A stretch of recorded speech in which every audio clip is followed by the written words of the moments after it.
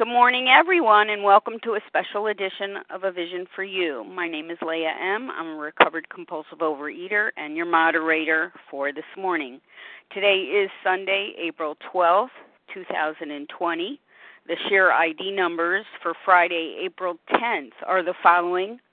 For the 7 a.m. Eastern Big Book Study, 14,413. That's 14413.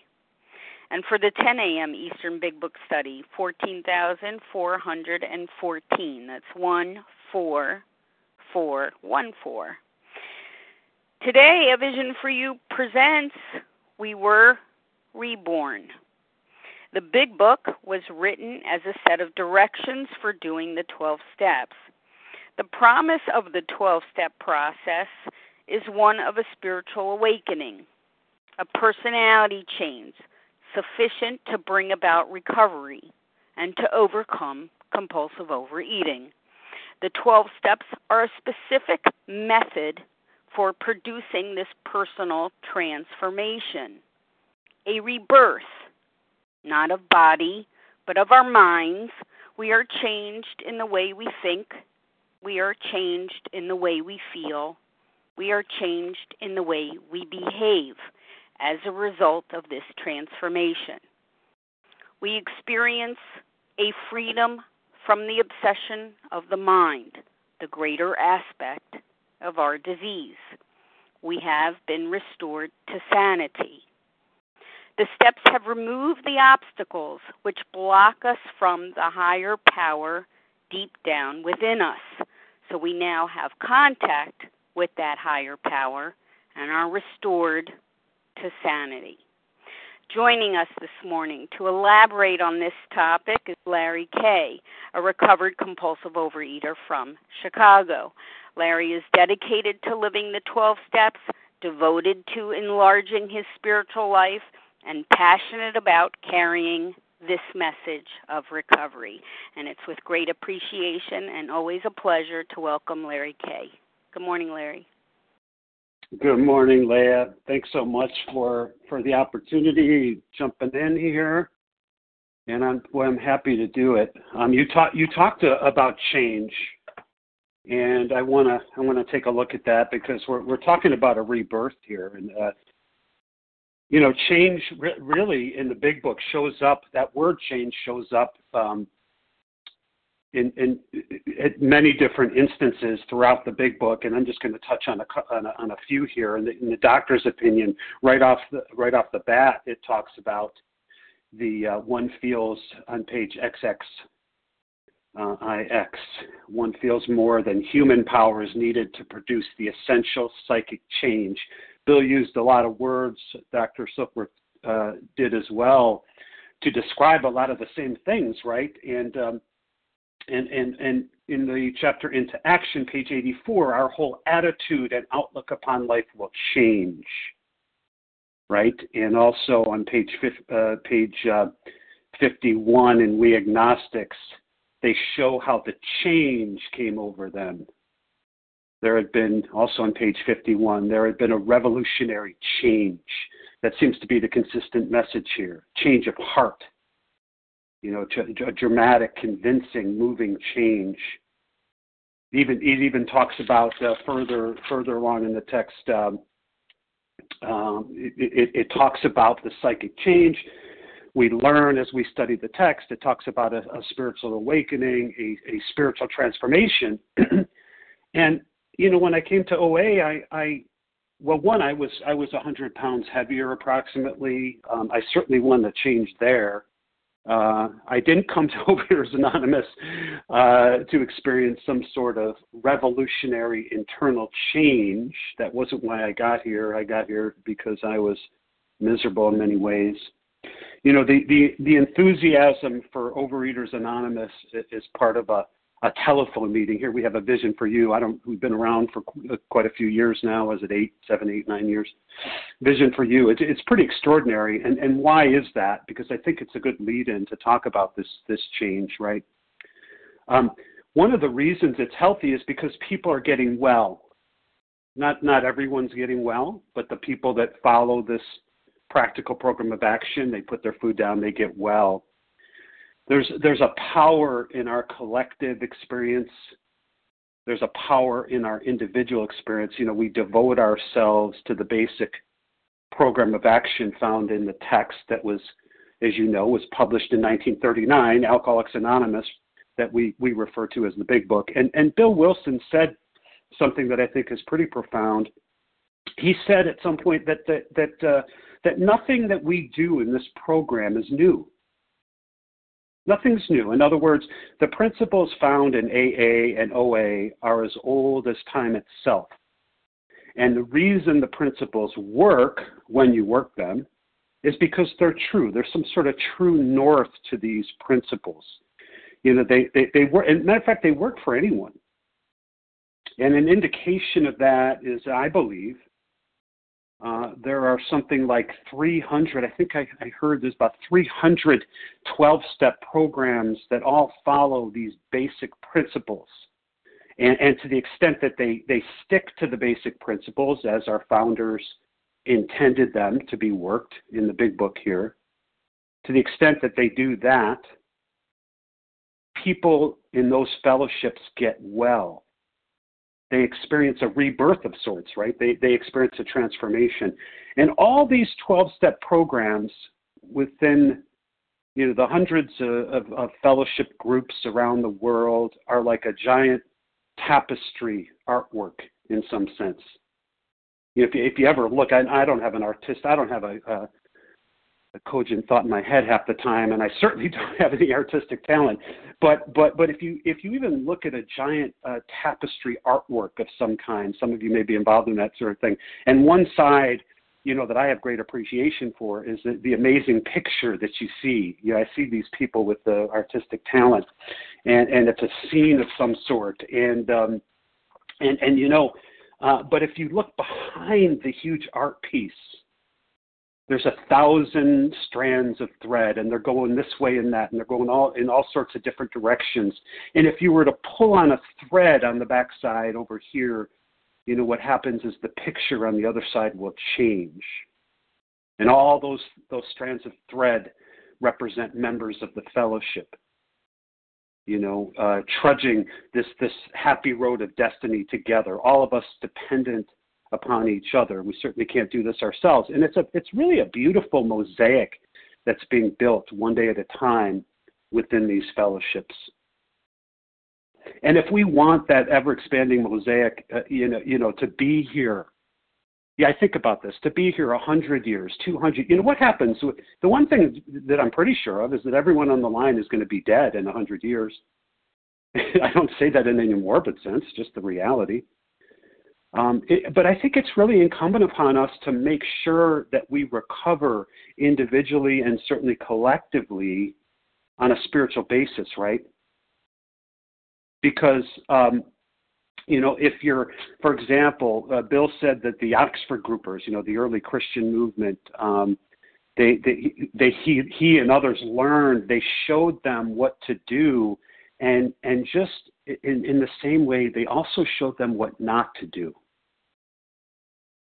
And if you're looking for the Oxford group in 2020, here we are in approaching May, April, in 2020, you're not going to find them. That was a great group. It was founded in 1931 by a guy by the name of Frank Buckman, and I'll let Harlan and others tell you all about Frank Buckman. I probably could tell you a few things, but I don't want to digress. But you're not going to find the Oxford group, nor will you find a local chapter of the Washingtonians. Washingtonians, they were a temperance society, an abstinence society, if you will. They were refraining from their Oreo cookies, but it was alcohol, right?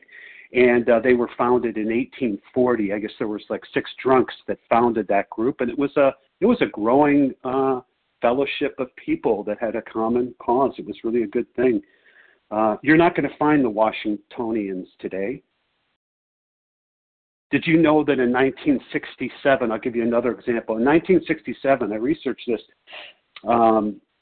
there was approximately 500 people. They met in Central Park in New York in 1967 and to advocate for the acceptance of obese people. I think it was a good cause, and many of us on the line, I know I can relate about the disenfranchisement of people who are obese. I think it's a great cause, but there was no real continuity there. And this group, it was a grassroots social movement. It was initially started by someone probably like Leah or Melanie, or that type of personality that just was driven to start for a good reason, right? And there was discrimination against these people. And in Central Park, they burned diet books, and they had signs, and they carried signs, and there was even they formed something called NAAFA, National Association to Advance Fat Acceptance. And by 2001, I believe, there were very few people that attended these events. It's basically defunct now. So I bring this up all to say, and I'm going to tie it back to this notion of being reborn. What makes us think that a vision for you will be around in the year 2120? I mean, we'll be gone, right? But I mean, what makes us think that it'll be around? How about OA as a whole? Are we assured that OA is going to be around?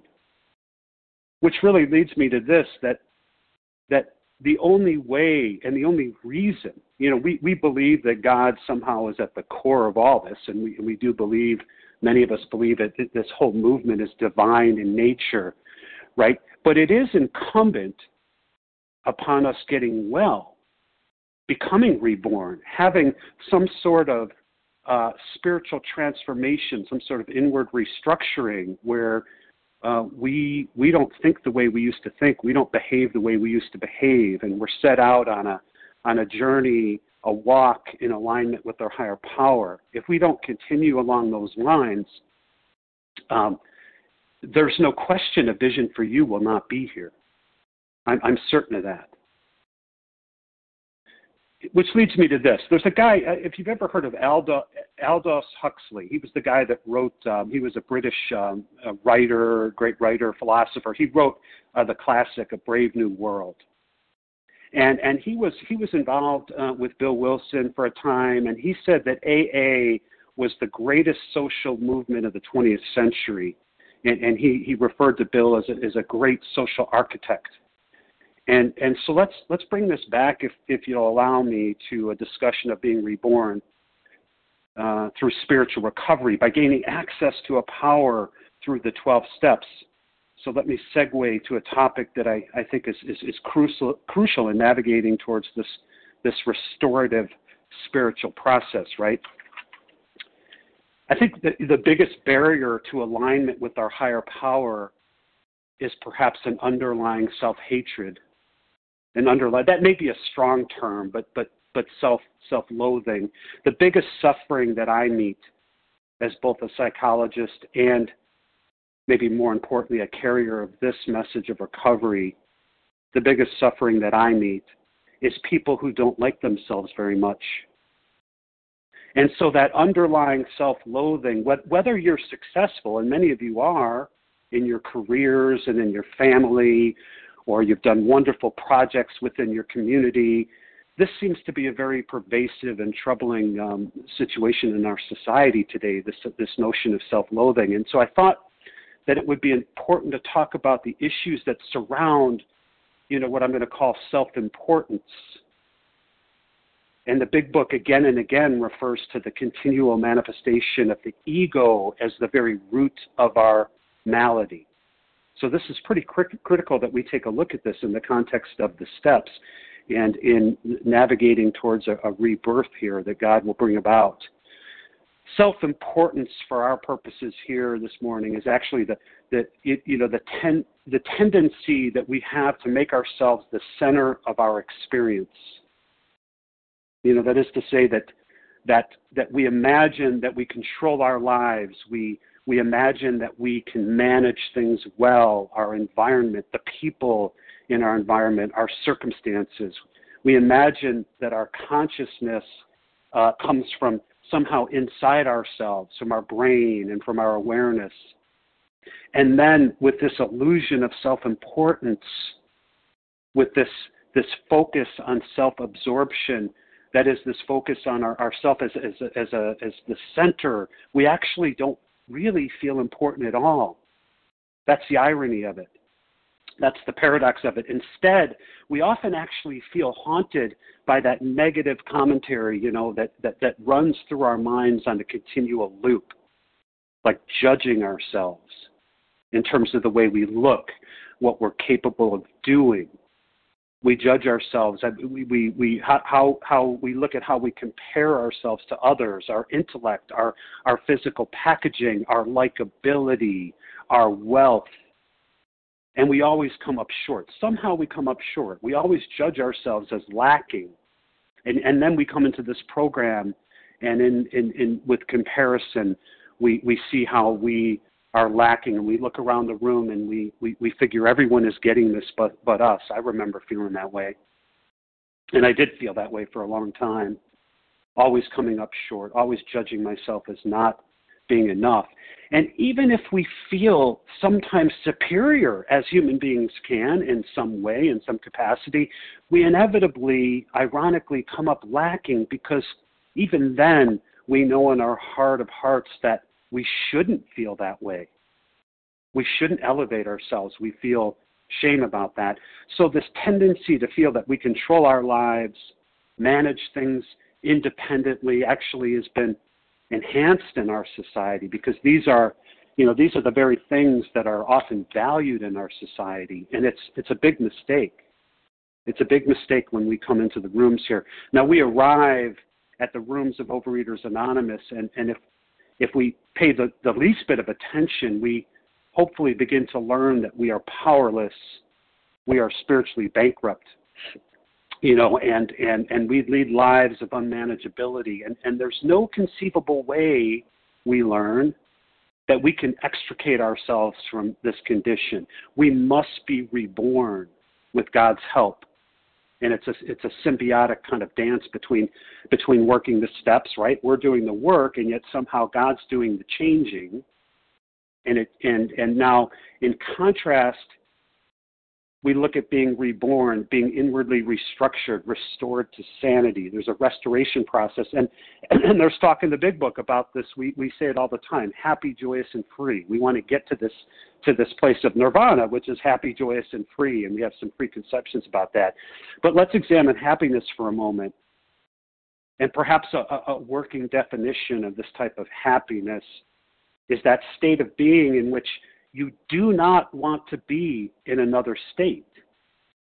When you're happy, you're not restless. You're not distracted when you're happy. You're not discontent. Happiness does not produce anger and irritability. When you're happy, hard to define exactly, but we're trying to zero in on it, you don't have a desire to do something else or be someone else in this happy, joyous, and free state. In fact, you're completely engaged, and although you're human and you're imperfect, you're involved, you're immersed, you're involved in your direct experience, and you recognize this. You have awareness for this, and from your own experience. And I acknowledge it doesn't always equate with the feelings of exhilaration or pure joy, but it occurs when you're doing things. Maybe you're making love. It occurs when you're preparing a meal. It occurs when you're meditating, or maybe you're engaged in other activities that you're immersed in. So to shift back to the steps for a brief moment, I would suggest to anyone that it is important to work the steps, paying particular attention to what's essential at a granular level, right? And what I mean by that is the spiritual transformation for me, and perhaps your experience is similar, that's promised as the result of working the 12 steps. That spiritual transformation, that rebirth, does not come by some sort of solving a mathematical equation, if you will. It isn't a step-by-step algebraic equation. Now, it's sequential. The steps are sequential. But it's not a complex sort of thing. If it were, then anyone who is skilled at problem solving or assembling a puzzle. They would quickly gain access to God's power, and they don't. Sorry, it doesn't work that way. This is about ego deflation, not ego inflation. And that's the thing here. And if you really think about it, and I've given some thought about that, why would someone who approaches the steps as a means to some selfish end, however good their intentions are, why would rebirth come from sort of dotting your I's and crossing your T's? That would be an absurdity. That would be preposterous. That never worked for me. Going through the motions didn't work. Now, I don't know what your experience is, but I can certainly tell you about mine. I am a compulsive overeater of the hopeless variety. And like me, see, when I arrived here, there were kind of two doors, if you will. And allow me to use this kind of metaphor. Behind door number one was disease. It was marked disease behind door number one. And there was this big burly guy, with boxing gloves on behind door number one. And when you opened that door and entered, he'd punch you right in the nose and just knock you down. Now, behind door number two, we'll call that door recovery. When you open that door, all you see in the distance is a beautiful bridge to freedom. It's a ways away, but you can see this beautiful bridge to freedom. There's no guy with the boxing gloves on, and that's the door marked recovery. Now, for most people, many people, they may choose door number one at first, and they get punched out, and immediately they've learned their lesson. They head over to door number two, and it tends to work out. Not me. See, if you ever get a good look at me, you'll see that my nose is crooked. There's a reason. Boy, did I enter door number one again and again. And when I get punched in the nose, see, I'm not a quitter. A few minutes later, I'm going to try again. And maybe this time it'll be different, and yet I get the same result. But I am a prideful, determined guy. And every day, in fact, I show up at door number one, and nothing changes. And then I get this notion, one day before approaching door number one, here's what I do. I get down on my knees, and I pray that big burly guy with the boxing gloves won't be there when I enter that door, right? And see, I've got persistence and courage, and I'm in a prayerful mood. And I open that door, shielding my face, and guess what? Holy smokes, he's not there. So I go looking for him. I go looking for him. I enter in there, and I walk through the hallways, and I go. I'm going to find this guy. Who then punches me out again. See, they have a name for this phenomena. It's called insanity. It's called insanity. And see, this is what I did in my early OA days, really. See, because now I was mostly abstinent. I was mostly going to meetings.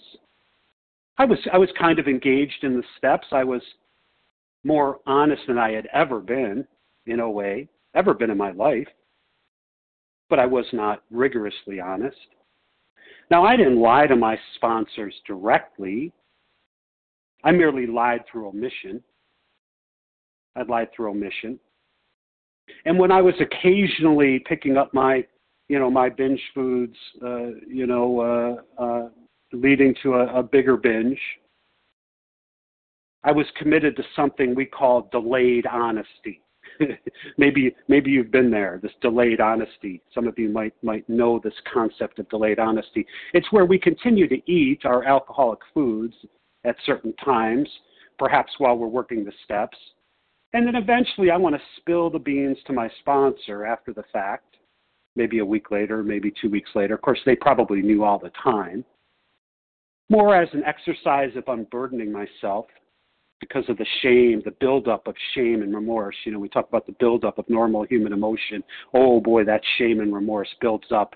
And And that begins to fuel my misery.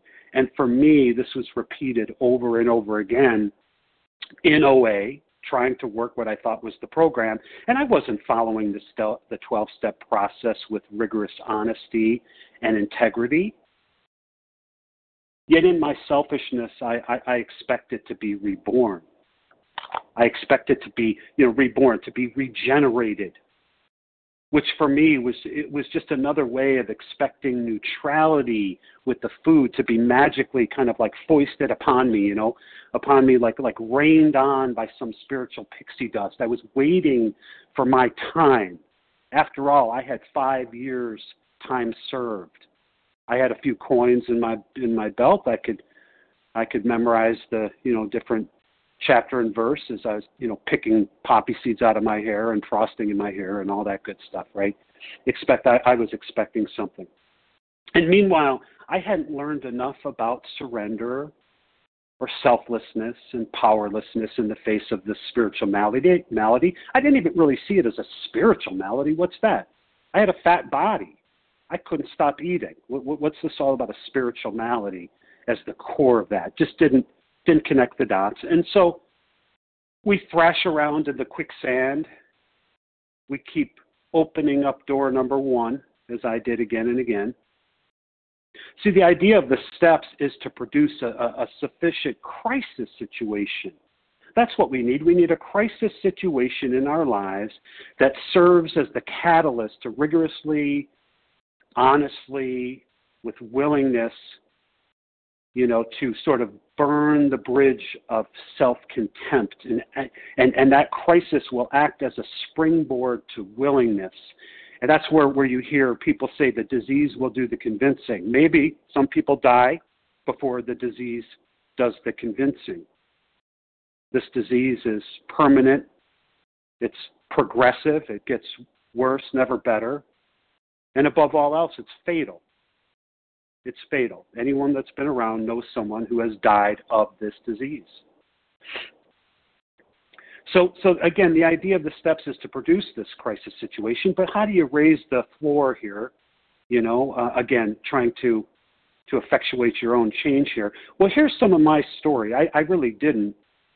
I had been in OA for nearly 5 years at this point that I want to tell you about, and I'm going to tell you about there were many crises, but one of them. As a psychologist, I worked at that time in a clinical setting, and I split my time between private practice and teaching at a local university in the Chicago area. Now, I was divorced, and I was still binging at times. I certainly had trouble with relationships in my life.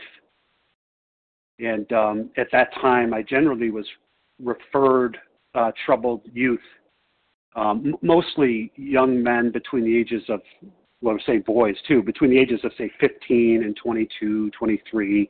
That was kind of the population that I was working with. And then I would teach, usually afternoons, evenings. And one day I received a call from a high school psychologist. This is where, they knew me. Some in my area knew me as working with these people, connecting with these people as best I could. And she had asked to refer to me Andy. Andy was a senior in high school. Excuse me. And Andy was a very troubled young man. There was a horrible home life, drugs, single mother who was an alcoholic, a father who was out of the picture for many years, had an abusive stepfather. I can relate to that. He showed up. He was a shy kid, slight build, very artistic. He would draw pictures and do all these things. He was depressed, no question. He had a girlfriend he told me about, whose parents, of course, didn't approve of being with Andy. He cut school a lot. But we seemed to be making progress. And one evening, after about 5 or 6 sessions, Andy sent me a text. I still have the text. This is many years ago. It said very simply, I think I'm going to kill myself. And naturally, as a psychologist, takes that very seriously. And I contacted his mother requested that she take him immediately to the emergency room. And, of course, that sets in motion a thorough psychiatric evaluation, and it's all about safety of him at that point. And then I'd, of course, be in contact with the attending doctor on staff. And then Andy was immediately placed in the psychiatric wing of the hospital for a time, and then later, at the appropriate time, an inpatient environment. And here's the good news. He slowly got better. And about 3 weeks later, when you get out of that, you have to arrange for a session with your therapist, and he did, and he was doing terrific. He talked about what they had accomplished in the inpatient clinic. We unpacked a lot of that. He had found a job. He had his girlfriend. He was back in school for his senior year. And a couple of weeks later, I had spoken at an OA meeting, and that evening my daughter, she had a sleepover with friends at my home. She was very, pretty young, and they wanted to go to a drive-in movie. And of course, I said, great. We did. We packed up my truck at the time and took these girls to a drive-in movie, and then we got back, and the girls went to bed, and so did I. And I'm quite certain I probably binged on something that night, as I recall. And I'm an early riser. At about 5 a.m., I woke up and looked at my phone, and I had 58 messages from a number that I didn't immediately recognize. 58 messages. And when I listened to the first one, I knew it was Andy's mother. She was frantic. She was inconsolable. See, Andy had killed himself at 2 a.m. that morning. No text this time, no indication. Everything seemed to be improving. See, sometimes life is unexplainable. There's so much outside of our control. And I tell you this story because I believe that horrible, tragic, heart-wrenching circumstances, terrible indeed, can serve as a crisis. It was a catalyst moment among many for me. I didn't see it at the time. It was a horrible time, but it was part of a transcendence from hopelessness to hope, because my life was a mess even during that time. There's four absolutes. The four absolutes: honesty, unselfishness, love, and purity. Honesty, unselfishness, love, and purity. And those four absolutes were part of the Oxford Group movement, and that was really at the core. So we've made things very complex, and the message has become watered down over time. There's the early Oxford groupers. They had 6 steps. Number 1, it was complete deflation, and number 2 was dependence on a higher power. 3 was moral inventory. 4 was a confession, and 5 was restitution, and 6 was complete reliance upon God.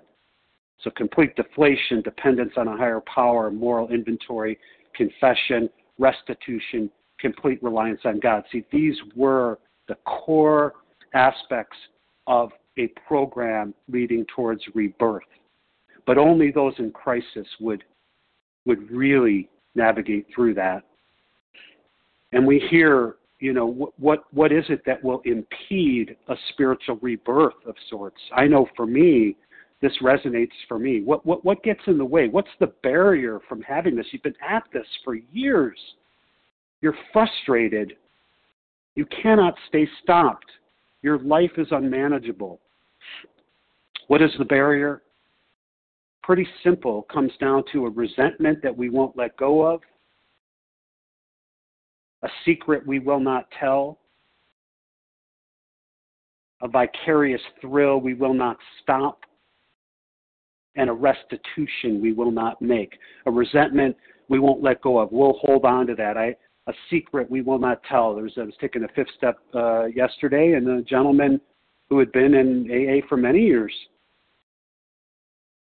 and he shared something with me shared something with me that he had never shared with someone else. Too much shame, too much remorse. He was going to take that one to his grave. Yet he had been sober from alcohol for many years. If only a recovered person, he's not getting well because of me, it'll be because of God, but only a recovered person who has also kept secrets, a secret we will not tell, right? Only that person, when you finish the fifth step, will say, before approaching the sixth, will not only read perhaps what the text tells us to do, but through their experience, they will know to say, at this point, before I can be entirely ready for God to remove all my defects of character, I have to take a look at the first 5 steps, the first 5 proposals. Am I holding on to anything? And then I tell them about the very specific things that I was holding on to, all the while wondering why I'm not becoming reborn, why I never saw the connection. And by telling him that and telling him it very specifically through my experience, do you know what? I didn't say, hey, now, with that, start spilling. No, I didn't say that. I thought he was pretty thorough in what he just gave away. But before and I usually tell people, when you meditate on this for about an hour, you're building a foundation, a firm foundation in which to become a free man, a free woman. We go through this process and we read that text, but I tell them, about this, that what I wasn't willing to do. And I said, well, and after you do that, if anything comes to mind, like I just shared with you, that I wasn't willing to tell you, consider telling me about that. We didn't even have to hang up. He began to spill things. And see, what's beautiful about that is, God created him, just as he created me, just as he created you. This higher power of my own understanding knows what's in our heart and in our mind. We're not keeping it a secret from anyone. God's not a moving target. We are. And without that complete transparency, there's really no full access to the power. How do I know that? I know that because I experienced that. I experienced the transcendence once I got rigorously honest. And the big book tells us again and again and again what will happen. We will drink again, right? So, a secret we will not tell, vicarious thrill we will not stop, a restitution we will not make.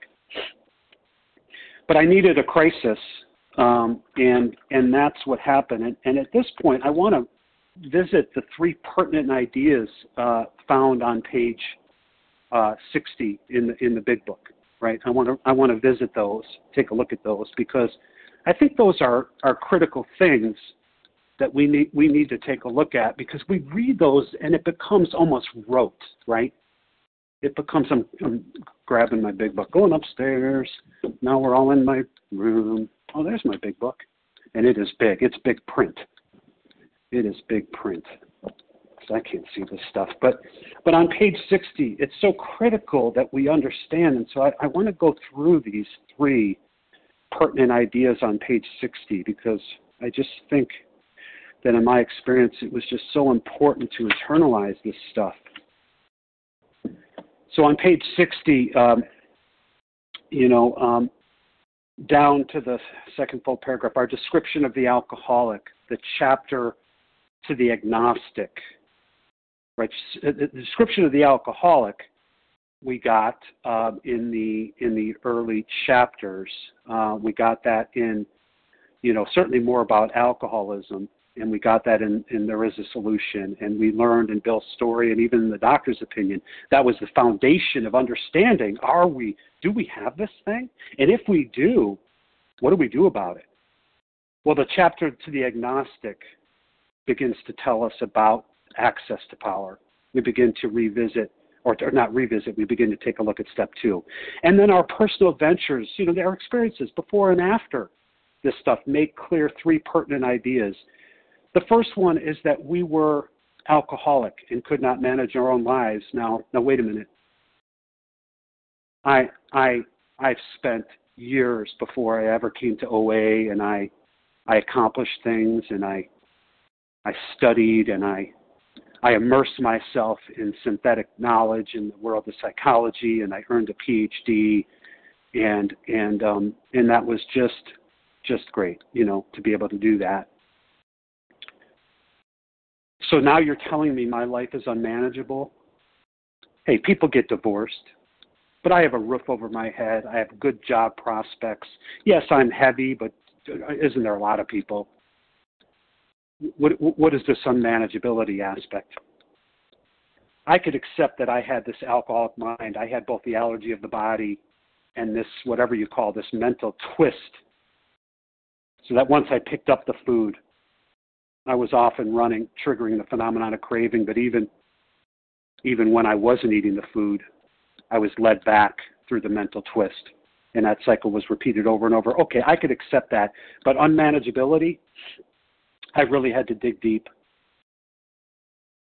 And then when we can accept that, that probably no human power could have relieved our alcoholism. And the reality is that Bill did not want the word probably in there. But of course, they had a consensus.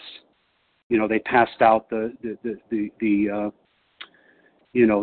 writing thus far, and when they got to this point, there were some people that challenged him on that, and so they said probably no human power could have relieved our alcoholism, and Bill, conceded, and he left in the word probably. And when I read that probably no human power could have relieved our alcoholism, I thought to myself, so you're telling me there's a chance?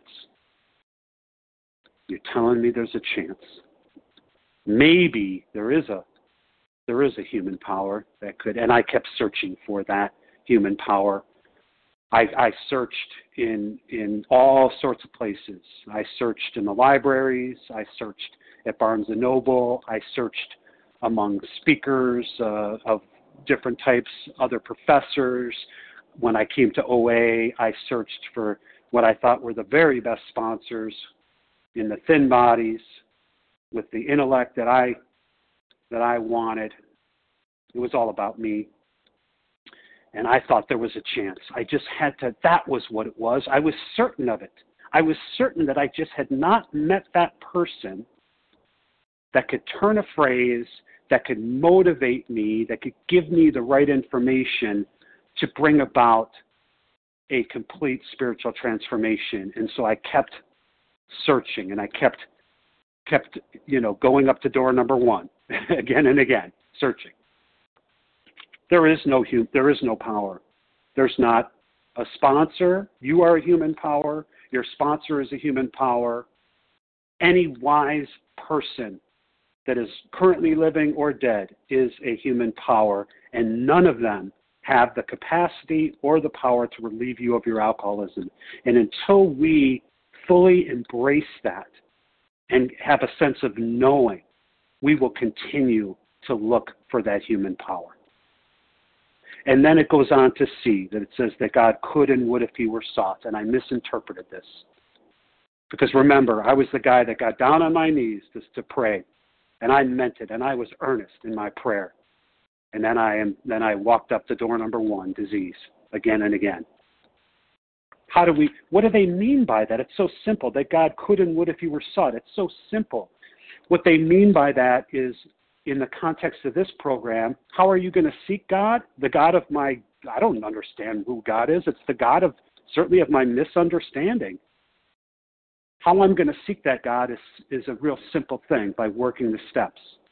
Then it will begin to unfold. And for people that come here, I don't care if they're agnostic, atheist, or how about they have a very, healthy spiritual life. They have certain rituals that they perform, all with meaning and purpose, and they come here with this malady, and they think, I'm good there. It's not necessary, that God could and would if he were sought. I've been seeking him since I was a child. And yet I have mentioned before that I do personally know of rabbis, priests, and other religious people that this was their living. This is what they did for their profession, and had spiritual lives, and they were unfortunately compulsive overeaters or alcoholics, and the one common thing with the ones that I'm thinking of is they're dead, and they're never coming back. And maybe, just maybe, when this was read, that God could and would if he were sought, they thought they were good. No, this is much simpler than that. We are going to seek God through working these steps, following the instructions precisely. And when we do, there's going to be an unfolding, perhaps a new unfolding, a new rebirth, that all ideas, emotions, and attitudes which once dominated us are going to be replaced by new conceptions, a new understanding. And it's going to happen not because you brought it about. That's the paradox. You're going to do the work, but actually God is going to initiate that change in you while you're doing the work. Once you've completed the process, it's going to unfold. And maybe the timing of it is a little bit different for all of us, and maybe our stories, our personal narratives are a little different. I was listening to Harlan's thing yesterday. He does such a wonderful job. I think the reason he does such a wonderful job, I want to thank his higher power, because out of bitter experience in this disease, talk about crises, and again, he would come up like I would to door number 1 and get punched out, and then the next day think he's going to come up and get punched out again, and eventually maybe pray, get down on his knees, do whatever, jump through a hoop, whatever your sponsor says, and he shows up at door number 1 and the guy's not there, and then he goes searching for him. And that's what we did. But it's from our bitter experience that we're able, when someone's been reborn, internally restructured, you know it, you hear it, you feel it. There's something unique about it. And I think one of the biggest things with this rebirth is through good times and bad, because those will come. Hold your ears, Leah. The shitstorm is either in your life right now or it's on its way, because that is life. So pick someone that you respect and admire. Guess what? The storm is in there. Like, hey, there's a certain storm in all of our lives at this particular time with COVID and all that. So it's in your life today or it's on its way. But so too is the ability to transcend that. And so what I see is a person who's been reborn, no matter what's going on in their lives, they lose a father, they show up. They still show up. They take care of what they need to. They grieve. Yes, they grieve, but they show up. Why do they show up? Because program is not something that they do in their spare time when things are going well. They show up because they've been reborn, and program is who they are. Now, their time may be, they may not have the same amount of time in showing up because maybe they're taking care of family and all sorts of circumstances, but it's almost as though they have no choice but to show up. They just do it, and it's in some ways effortless because it is a part of them. I don't wake up and wonder, will I brush my teeth today or won't I? I wonder how I feel. Let me take my emotional temperature and see how I feel, and then I'll get back to you.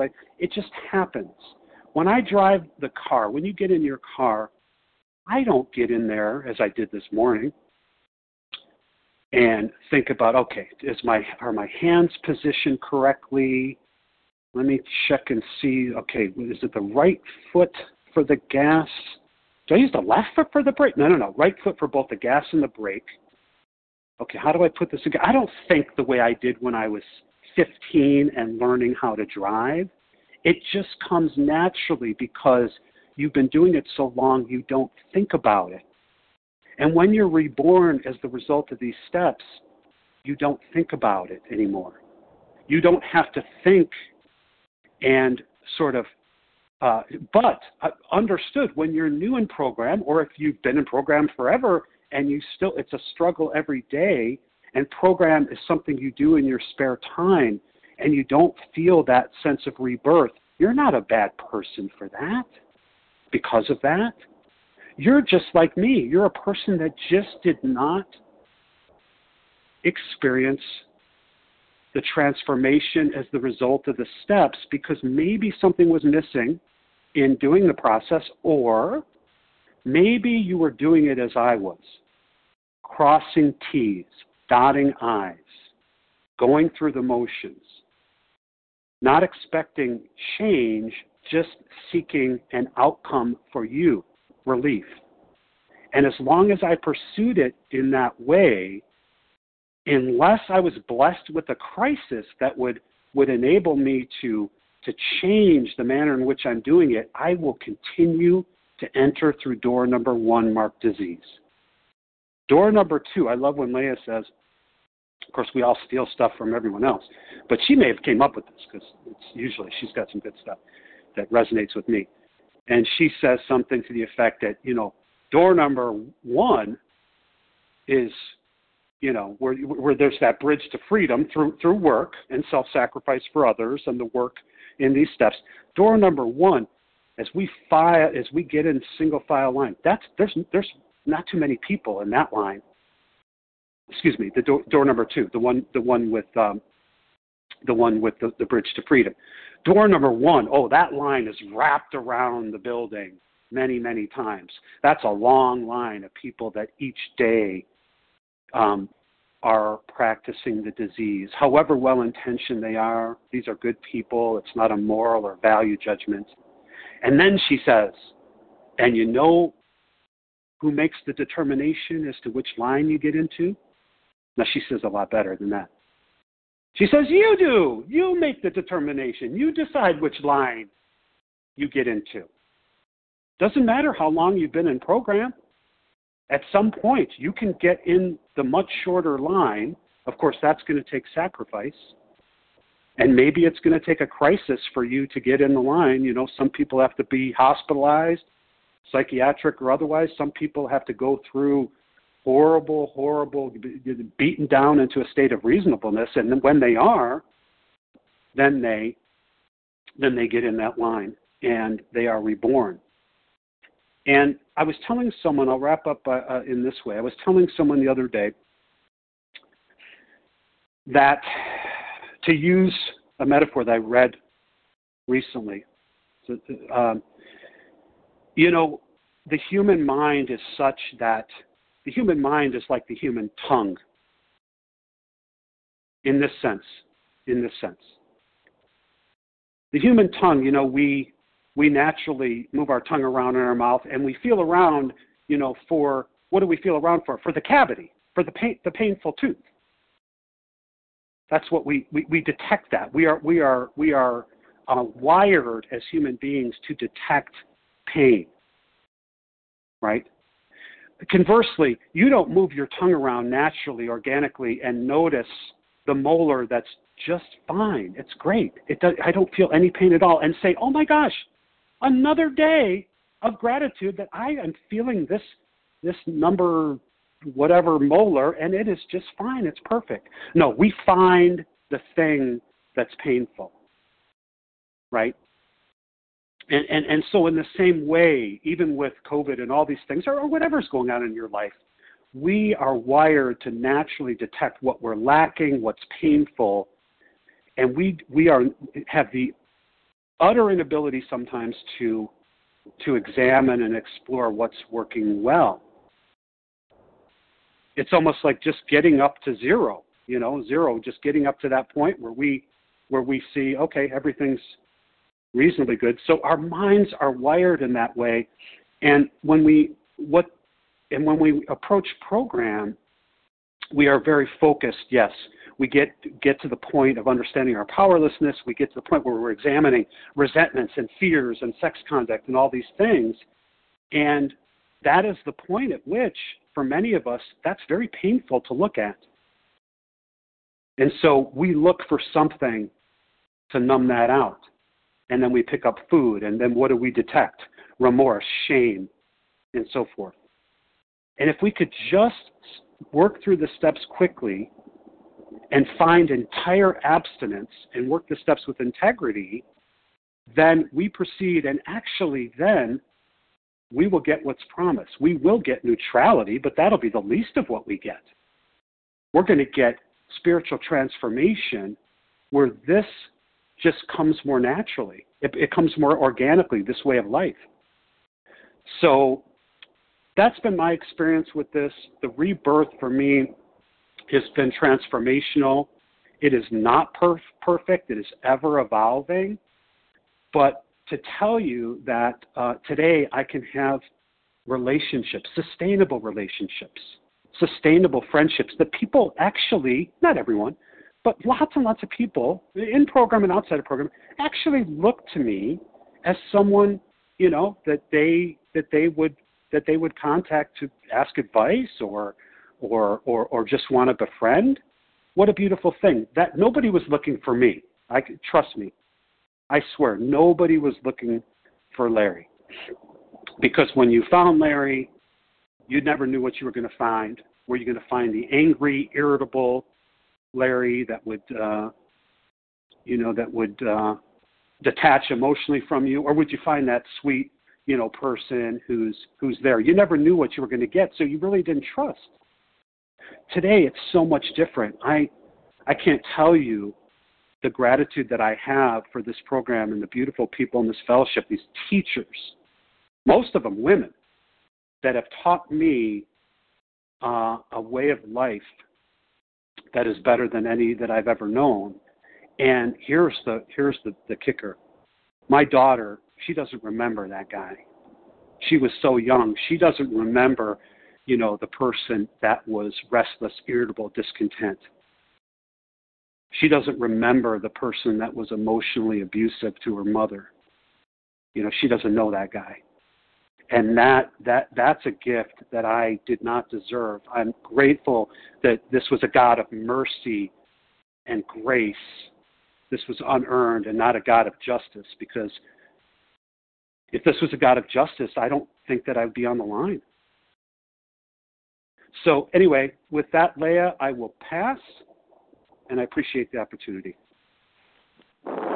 Thank you so much, Larry, for this important and profound presentation this morning. Thank you very much for sharing your personal insights and experience with all of us. Today's share ID 14,423. That's 14423. Larry's contact information will be offered at the conclusion of the recording, so stay tuned for that. We will now transition to question and answer segment. You can pose a question by pressing *1 to unmute. I need your name, including the first letter of your last name. Loretta H. Irene B. Linda R. Is that Loretta H? Irene? Thank you. Mm-hmm. Linda R. C. Thank you. Irene? Yes, Irene B. Linda R. Sandy V. Elena C.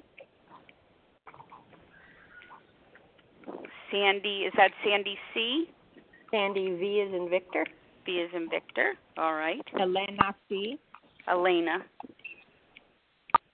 C. Surrey C. Terry C. Surrey C. Surrey C.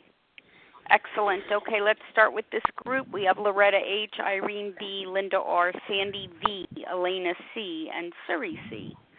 So let's get started. Everybody please mute except for Loretta H. Questions only. Thank you.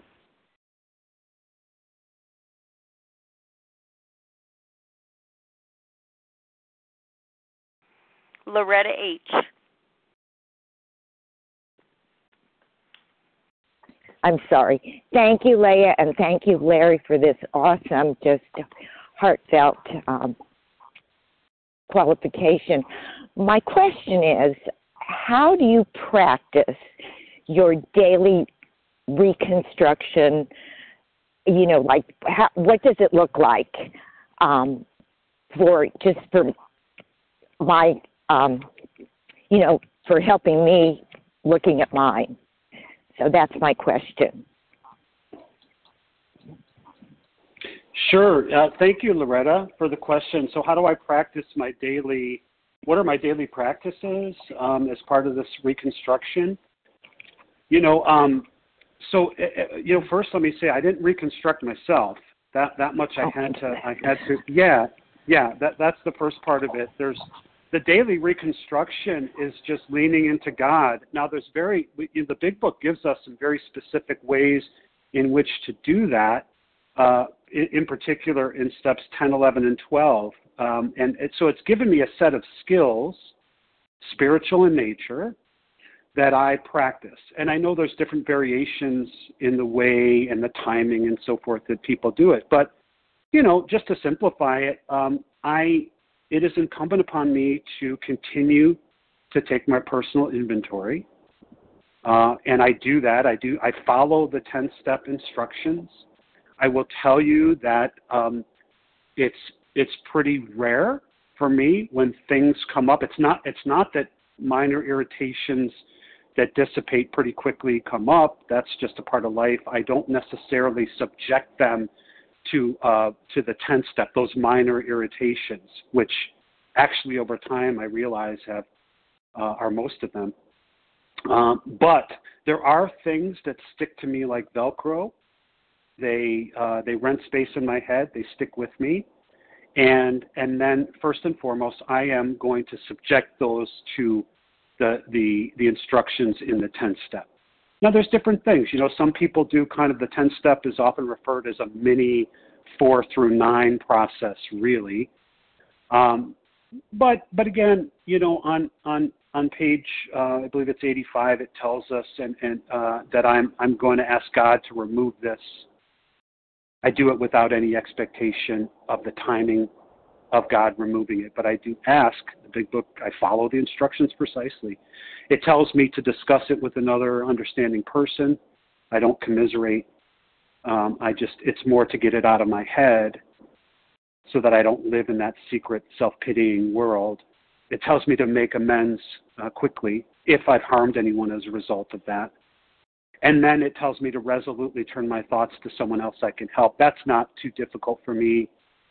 I've chosen to put myself out there. Vision is such a wonderful thing, but there's been such a privilege. There's been so many, I have so many people that just show up. I don't have to necessarily go searching.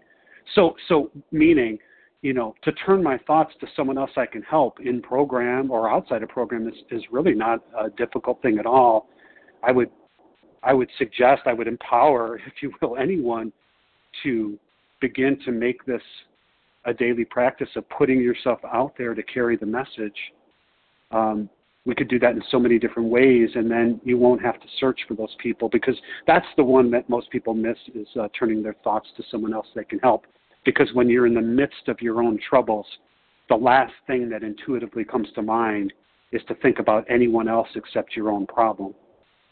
But my mind has been shaped through this tool that I immediately think, when I'm in the midst of a trouble that is tethered to my brain, tethered to my heart, it's weird, but it is true, because it comes with practice. My first thing that just naturally happens is I turn my thoughts away from myself and towards someone else that I can help. And so I do that. And then my practice, of course, my 11-step practice pretty much follows the instructions in the Big Book. And I won't go into all the details now, but you know where to find those specific instructions. They're not hidden. And I do those things. And I've even done a special edition, I think, on what that looks like for me with prayer and meditation. And throughout the day, I check in with God for that connection.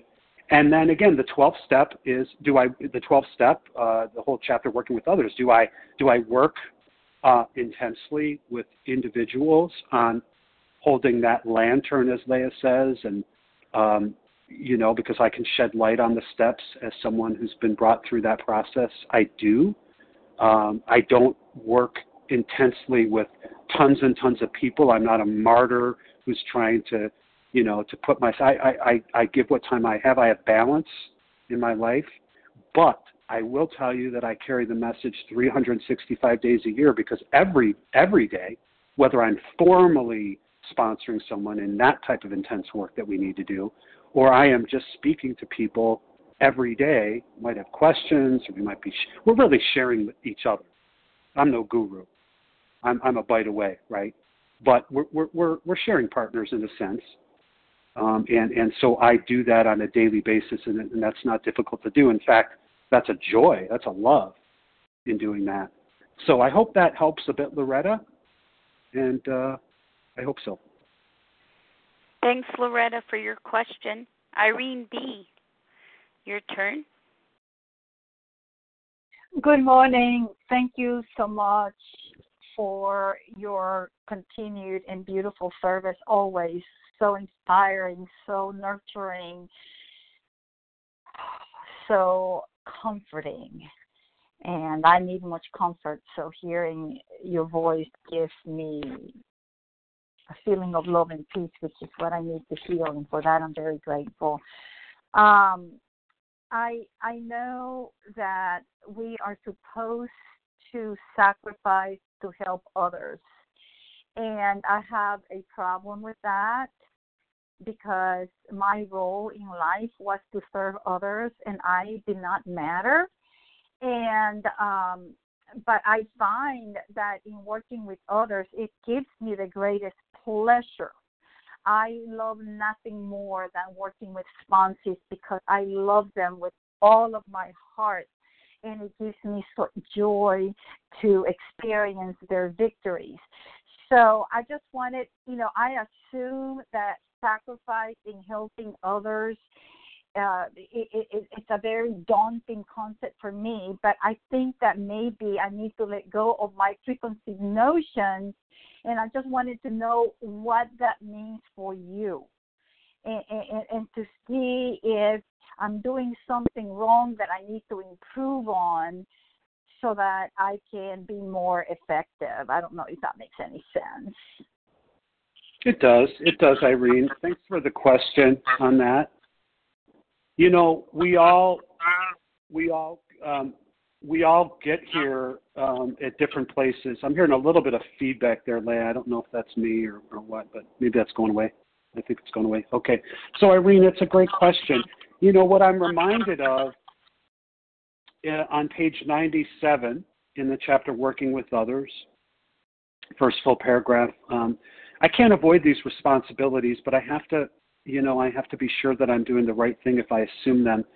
And then it gives me a statement. Helping others is the foundation stone of your recovery. It is the foundation stone of my rebirth. So a kindly act once in a while isn't going to be enough. I have to act the Good Samaritan every day if need be. And it's not always convenient to do that, right? Especially if we're suffering, at this time, people are sheltered. They get, you're maybe, you don't have a lot of separation from maybe a larger family or different people. There's different personalities, all the sorts of things. So at that time, you would think that, maybe we'll put a little pause on helping others as a foundation stone, right? No, it's still the foundation stone of my continued rebirth, of the evolving, progressive nature, the unfolding of the spiritual awakening. So for me, it's just it's like everything else, Irene. It's just practice, more practice. I'm in practice. I'm a better psychologist today than I was when I practiced it 20 years ago, some days.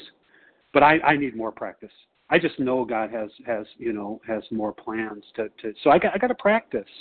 And that's what this is. But I don't practice this with anxiety and fears and trepidation. When those things crop up, I face them with courage. Courage doesn't mean devoid of fear. Courage means that sometimes I got to feel the fear and do it anyway with integrity. And what I would say is, as I've practiced that, and I learned from these giants, even on the line, there's some giants, giant people with beautiful recovery that I learned from, and I watched them. I listened to them. I see that they practice this too.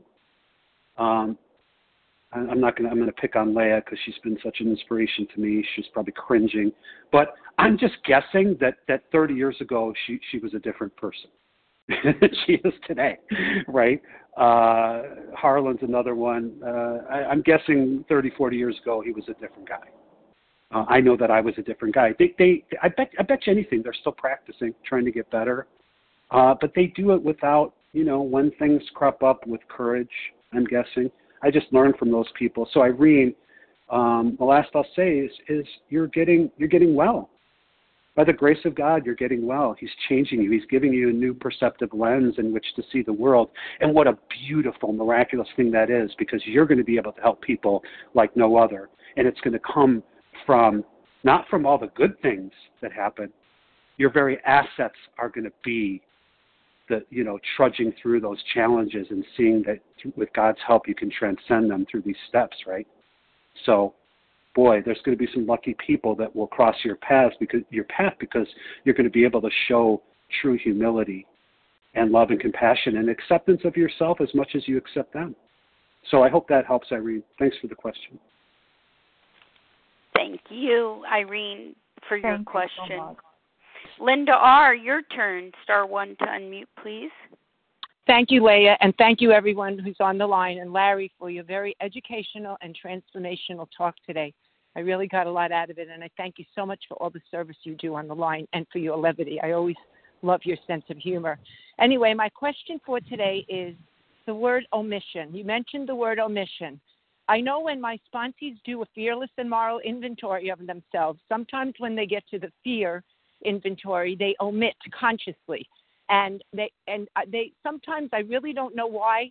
After the fact, sometimes we discuss it. I find out sometimes, or I don't find out. But my question is, do you believe that even though someone might have omission in their inventory and in their program, as long as they tell someone else, like I had a few experiences where the person might not have felt comfortable doing a fifth step with me or telling me something that might be in their mind, do you believe that omission is still okay if they continue to tell someone else or if they progress in their program?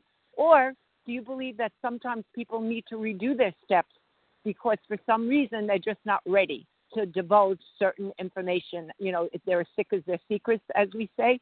So that's my question. Thank you. Yeah, thanks, Linda. Thanks for the question. Yeah, to the point of omission, this is really the transformation, the rebirth is really, I believe anyway, is all up to God, God's timing. Now we work the steps quickly, hopefully, because we want to experience that transformation. But I think there, as I've heard it said on the lines, there is a timing to this for people. But speaking specifically to my mention of omission, I guess it has to do with the motives. Let me give you an example, see if this helps. I generally shared things. I shared, even before OA, I shared a little bit with you, Linda. Then I shared a little bit with Leah. I shared a little bit with this one. I shared a little bit with that one. Maybe a therapist. I shared something really shameful. But just no one person ever had the complete story. And there's something divine about the fifth step that suggests, I don't think it's by happenstance that this divinely inspired program of action, and speaking of the fifth step, was that we are divulging with God, ourselves, and one other human being the exact nature of our wrongs. Now, if we're not ready to do that, then we're not ready. And this isn't about, catching people doing something wrong. Thank goodness you guys didn't kick me out. Maybe you knew or maybe you didn't know that he must be holding on to something. I don't know if one of my 9 sponsors in the first 5 years, if they had any insight about that. Perhaps they did. But I think my motives in some cases were, Linda, if you knew that I had stolen that money, Linda, if you knew that I had abused my authority as a professor by having a relationship with a former student, if you knew that, that levity that you like, Linda, just washed out, gone, in my mind. If you knew certain things, see, these are my greatest assets to share these things with no fear, none of that, because I'm not that person anymore. And how ironic is it that freedom, of course, is not free? There's a lot of things that we have to do, starting with putting the food down, which isn't a step, entire abstinence. How about putting down a vicarious thrill. Oh, Linda, it's thrilling when you have young students, younger than me, that show an interest in me, and oh, how exhilarating that is. And I don't want you to know that. Until one day, crisis being what it is, seeing that I wasn't getting well, I had to share the whole ball of wax with one person God already knew and myself. And I had to pay that price because one of the prices is to drop the false pride that I was carrying and to face my fears of rejection. It's a horrible fear that we have that permeates our soul of rejection. If you knew these things about me, Linda, I'm glad you're the only one on the line that I didn't have to share that with a bunch of people. I'm glad you're the one that knows about that because I know you'll, hold that in confidence. But you know what I mean? There's things that the freedom comes from the unmasking, Linda, right? And so when we're working with, I think the best way to do it is rather than I tell my story, I just presume they're probably sick like me and that they may be holding on to some things. I don't know. And then rather than say, hey, if you're holding on to something, Linda, just know you'll probably drink again. It's right there in the big book. No, I say, Linda, this is what I did. I held on to some things. Let me tell you specifically what I held on to. And then when I was ready, I gave it away, and it made all the difference. It made all the difference. I was a little bit more free on my road to this rebirth. So there's nobody, there's someone that knows everything about me today, all the imperfections. So I hope that helps a bit. With that, I will pass. Thank you, yes, Linda. Larry, thanks so much. Thank you, Linda. Sure. Sandy V, *1 to unmute. Thank you so much, Leah. Can you hear me okay? Hear you very well. Thank you. And thank you, Larry. I was touched so deeply by what you shared. And it gives me hope, and I'm on the 11th step now, and I'm looking forward to working with others. And you've given me an entirely different, a different dimension as far as the kind of sponsor that I want to be. So I want to say thank you. And I have a specific question about working the 10th step. Do you call a bunch of different people to give your 10th step? Is it between you and God, or is it with your sponsor? I hear many different ways. So what do you do? Yeah, that's a great question. Thank you for your kind words. It really depends, but I'll tell you just generally what I do. So on page 84, that's the page. Harlan was probably, I mentioned 85. I get them mixed up. So it tells us, that when we approach step 10, that for a lifetime, we're going to continue to watch for selfishness, dishonesty, resentment, and fear. When these crop up, because they will, even in this recovered state of being at this point, if I follow the steps, these are going to crop up. We ask God at once to remove them, and then we discuss them with someone immediately, make amends, resolutely turn our thoughts to someone else who can help. You're asking about discussing them with someone else.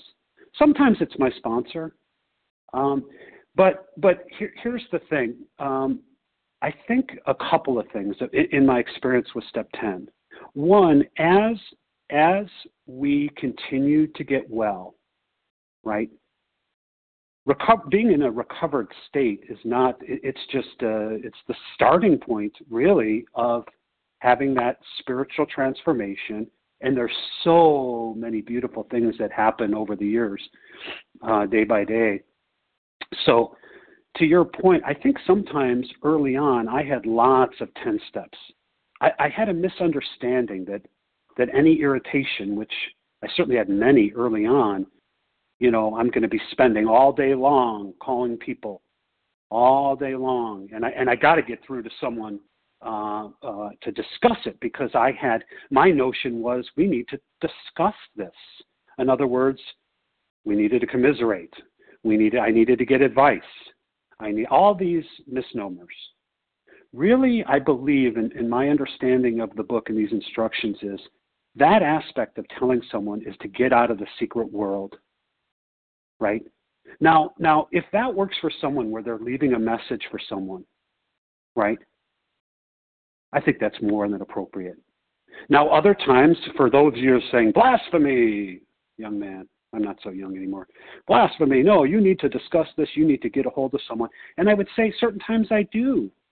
But if the main purpose is to get out of my secret world, get out of the world of self-pity, this person cut me off in traffic, this coworker, my boss asked me to do something that's outside my job description, my partner, she did this and that and the other thing. And it's really renting space in my head. I just need to remember that if the purpose is to move from self-centeredness, self-absorption, Sandy, to other absorption, what good would it do to discuss it with someone and end up this being like a therapy session of commiserating and getting someone to identify with that and connect with me and make me feel better? That it's justified. This resentment, this anger, this fear is justified. Then I get off the phone and I'm still in the same place. That's not the purpose of that aspect of step 10. No, it's just to get rid of it. Now, I also want to say another thing about that. When I get rid of it, my level of acceptance now is to say that I don't have an expectation that just by getting it out of my head, I'm going to feel better. And if you were to take my emotional temperature, it would be back to 98 degrees or whatever it is. I don't have that expectation. I may still be upset. But if I follow these instructions, what I've seen is more and more over time as I practice this, that selfishness, that anger, that resentment, that fear, that self-absorption dissipates. It dissipates. And so over time, if you're doing this right, you'll have less of those. You'll have less 10 steps you need to do. The other thing I want to say is this is not a program of 10 steps. Can you imagine if this program was about, getting your shin kicked, kicking someone else in the shin, and just calling people? That's what the program is. And then eating Oreos and Doritos to numb yourself out. And then as it happens again, call someone else. That is the biggest travesty, such an absurdity. And yet I see that. I observe that. Maybe you do too. That's not what this is. It's about quickly moving to transcendence when we get rid of this and we move on with our lives to be of service to other people. So I hope that helps.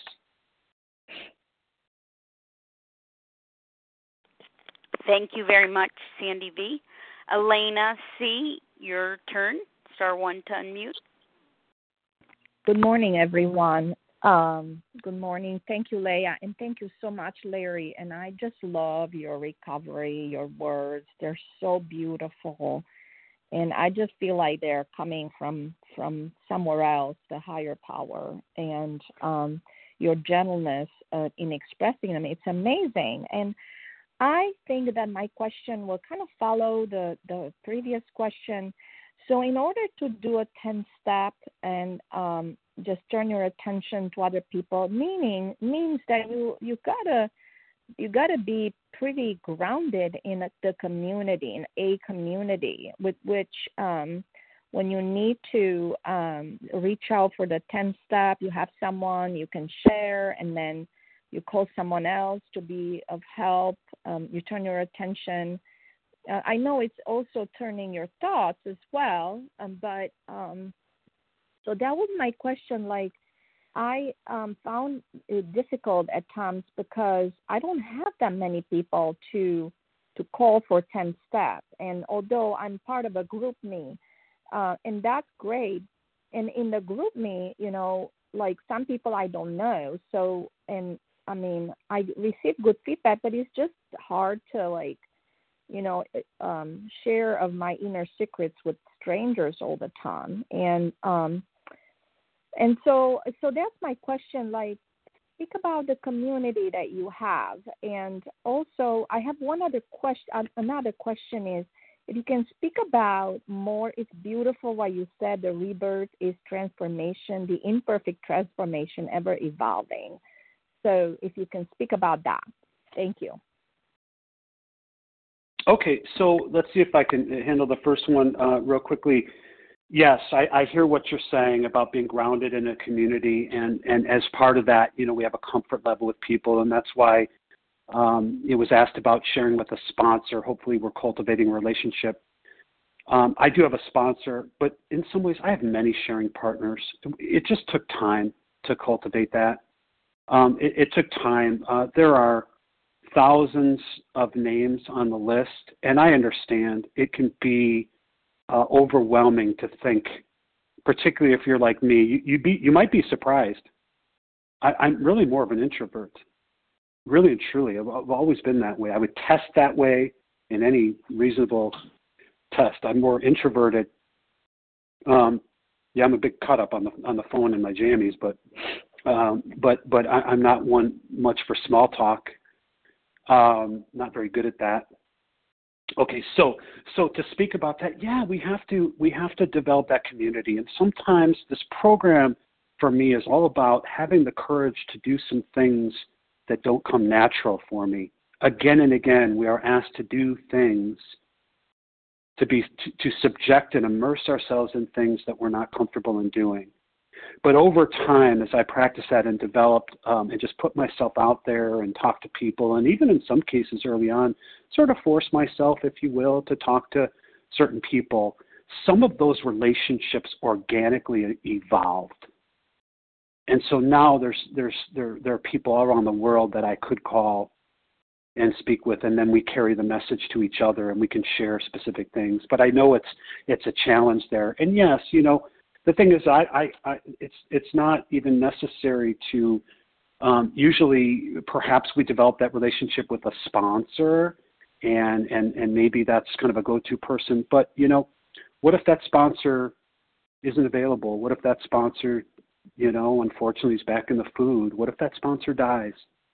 This is all about a big, larger community of people with similar issues and so forth. So there's ways of doing that, and so I think that's important to just immerse yourself in that and just be open to.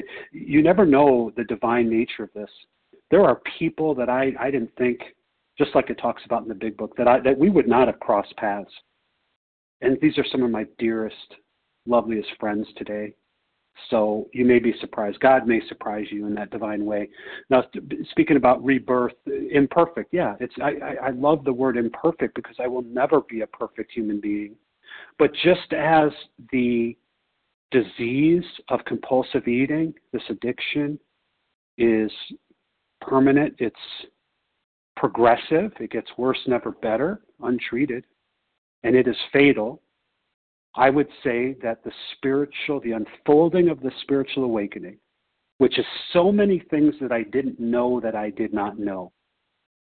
I thought I knew what this would be. I tried to pick the best parts of what I heard from people, and I thought, well, that's nirvana. No, what it is really is, yes, there is neutrality with the food. Of course there's that, and that's a wonderful, wonderful, beautiful thing. But there's so many, the friends I've made, stealing Harlan's stuff as I steal all of his stuff. I pay him nothing other than friendship and gratitude. The people you will meet, right? It's really true. I love how he says it. The people you will meet, the places you will go, right? And the spiritual rebirth, the transformation you will experience. It will probably surprise you. It'll probably be nothing like you anticipated it to be. In many good ways, in other ways, you're going to be recalibrated to say, that thing that I thought was going to be part of this, no, that was never intended to be part of this. I wasn't going to be wrapped in bubble wrap. Of course there was going to be viruses and death and things. That's all part of life. But, the serenity and the peace in the midst of those things, that I didn't bargain for. So I hope that elaborates a little bit on it. But feel free to call me sometime if you'd like. I'll pass. Thank you, Elena. Cerisi, your turn with a question. Hi, this is Sari C, compulsive overeater. I guess my question to you is, listening to what you shared, and I joined the line in trepidation because I didn't know what I was going to find. All I just know is that I'm an outgoing person. I'm an extrovert. I will share everything with everyone and anyone, but I'm embarrassed to share that I haven't spoken to my 11-year-old in almost over 2 weeks because they ran out of my house with my other 2 older children, thinking that I hold them hostage, and over COVID. And I'm in so much pain. And my daughter called and she asked me, what happened to this food of mine that I put aside? And when I had to admit that I ate it, she burst out crying because somebody else had given it to her, and she doesn't know she's going to see that person again. And she doesn't know she's going to see me again, but they're not crying over seeing me, and they're just in so much pain. I'm in so much pain. And I'm still asking myself, am I desperate enough? And I think that I am. But I'm grateful that at one point you had said that, when I said I wasn't abstinent, you had said that maybe you're just not desperate enough, and I've been trying to work these steps without being abstinent, and it just doesn't go. So here I am. I've spoken to therapists to try to work this through, and I don't. Sorry. Yes, the question. Sorry, if you could please form a question for Larry at this time. Thank you. Yes. The question is, how do I know if I'm desperate enough? Okay. Thanks, Sari. And yeah, I'm sorry you're going through that. I know pain like that too. Most of us do. We have different narratives. Maybe slightly different narratives, different timing. But you're in pain. So how do you know? Perhaps the better question, in line with yours, is what is it going to take for you to elevate the floor? Right? What is it going to take for you to elevate the floor to where you are willing to trust in this process? So you talked about being an extrovert. You talked about trepidation. I know about the trepidation part. There's a fear of change. In the midst of my pain, what the hell? There's a payoff? The payoff for me, in a sense, is I'm scared out of my wits of change. What will I become? What's my life going to look like? I cannot get out of myself, so I stay in the quicksand, because at least in the quicksand, although very painful, at least it's an existence that I know, perhaps I've always known. And so the payoff is I get to stay in that place. I get to stay in that place. What's probably going to be different for you this time, what certainly could be different, the question to ask yourself is not what will be different, what could be different, Suri, if you allowed yourself to trust in this process? What could be different? We presume it won't be, right? But what could be different if you allowed yourself to immerse yourself in these steps without any expectation of, because it couldn't be any worse, right? I always tell people, don't worry about not sponsoring someone well. They're dying anyway. This may be a very temporary situation. It's hard for you to see it in the moment, but the reality is that these steps, the best time to work them is when we're in the greatest pain. And yes, it's horrible. It is horrible to put the heroin down when the heroin is the only thing that's giving us some sense of relief. We just don't want to feel this pain. And yet it's so counterintuitive, Suri, that the way to transcend into God's arms, if you will, in a sense, however you view your higher power, is in the midst of our pain and our trepidation, we're going to do this work anyway. Because when you put the food down entirely, that's going to feel at certain times very painful, emotionally painful, physically painful, on top of the other circumstances. These are situational circumstances. It's not going to be like this forever. These are situational circumstances. So what if you started working the steps without an expectation of what the outcome would be? That's called surrender. We call that surrender. And even if it's improbable, even if in your mind it's improbable, you're always waiting for the other shoe to drop, as I was. What if you just, day after day, you put one foot in front of the other, you just keep doing the work and seeing what God has in store for you? Could it be any worse? I don't think so. I think the change certainly couldn't be any worse. What if this is all a bunch of BS and it's a big nothing? Might as well find that out sooner rather than later, right? So anyways, I hope that helps, Suri. With that, I'll pass.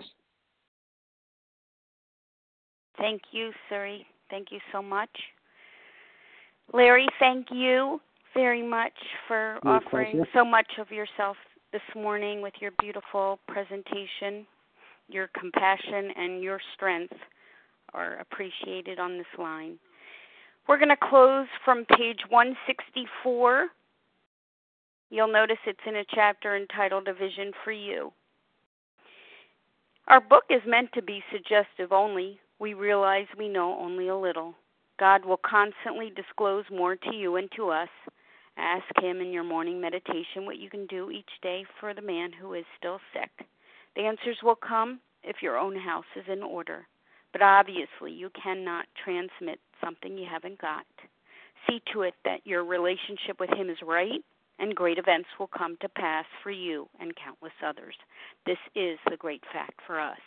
Abandon yourself to God as you understand God. Admit your faults to Him and to your fellows. Clear away the wreckage of your past. Give freely of what you find, and join us. We shall be with you in the fellowship of the Spirit, and you will surely meet some of us as you trudge the road of happy destiny. May God bless you and keep you until then.